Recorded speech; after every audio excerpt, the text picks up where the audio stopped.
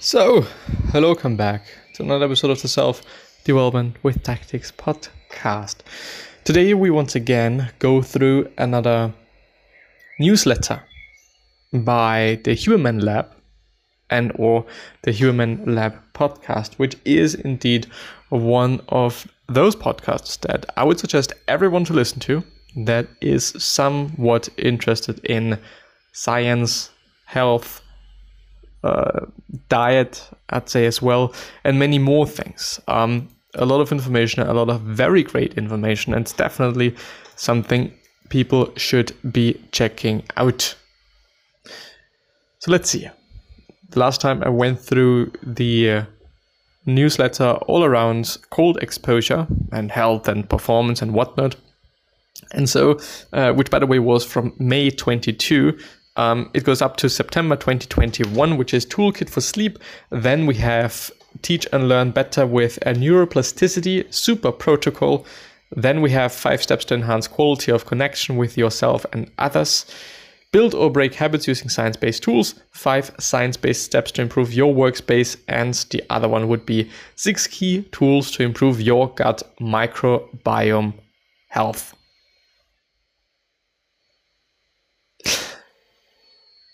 So let's see. I would actually like to go through the learning one.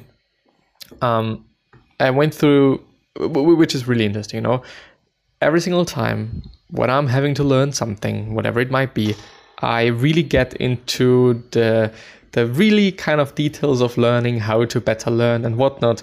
And I'm basically doing it every single fucking time when I have to learn something. When I'm having to learn for, some big exam or whatever it may be, I kind of always go through that process for whatever reason.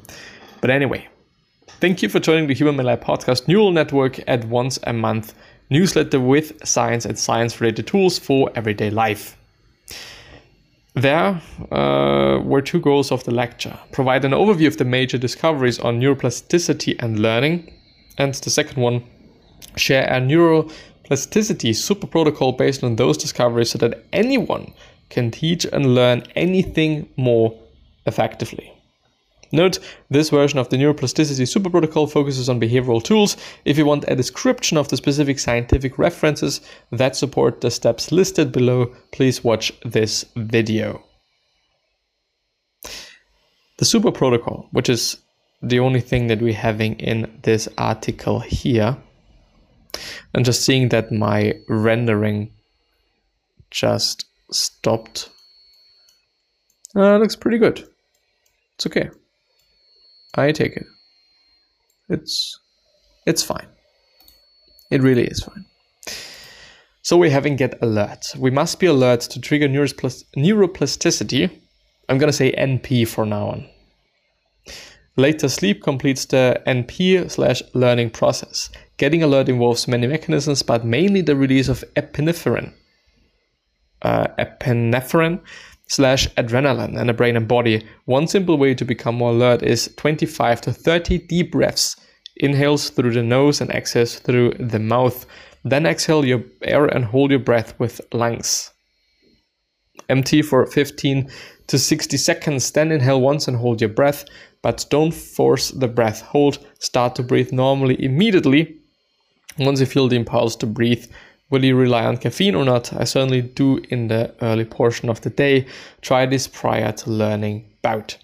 New research suggests, and this is also something that he mentioned, having caffeine after learning, after trying to learn something, which also increases adrenaline, is better than before.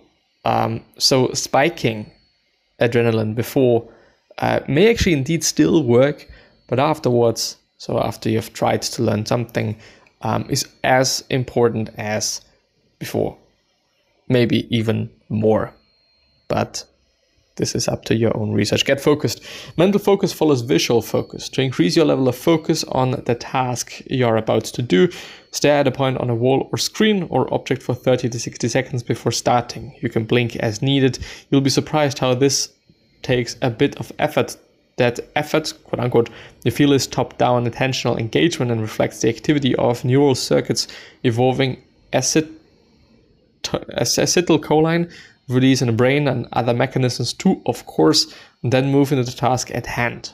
Expect your mental focus to flicker on and off, especially at the start of a work/learning bout.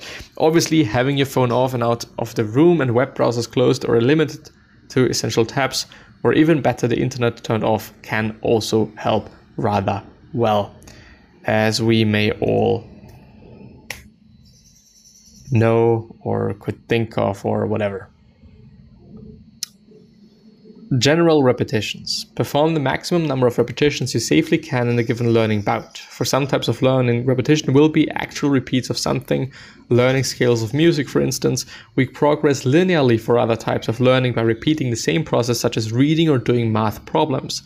Regardless, the same principle holds. Work to repeat the process a bit faster than is reflexive for you. This helps the mind from drifting off task and naturally keeps you alert.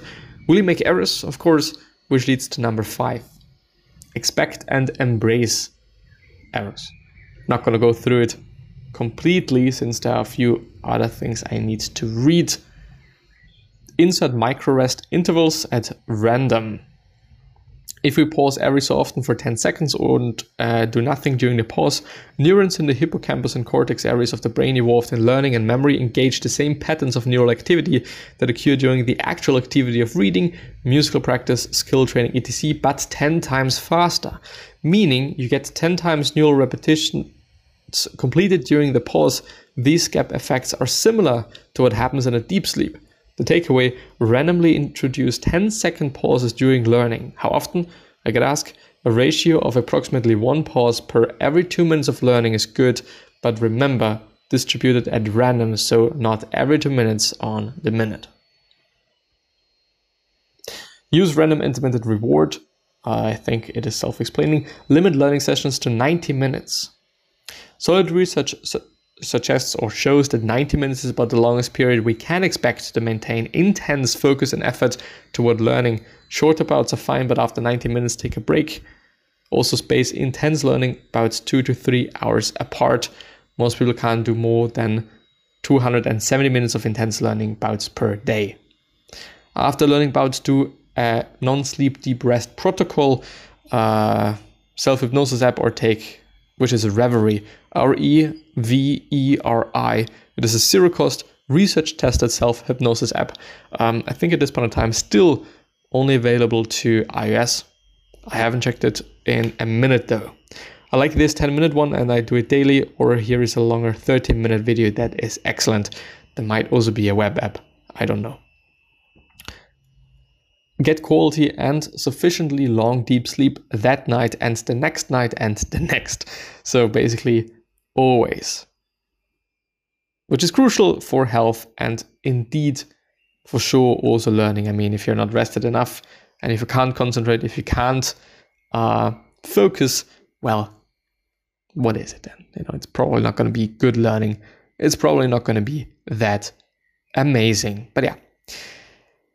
This is it with this newsletter, and there are some other newsletters, as I've mentioned in the very beginning of this episode, that might also be of interest to you, so maybe you check them out at hubermanlab.com/ probably might be newsletter, /neural-network, and also another /, but I think this is obsolete, or you don't just need it, I guess. But yeah, I really do hope that I've been able to share something of importance with you, and I'm hopefully going to see you next time. So, bye-bye.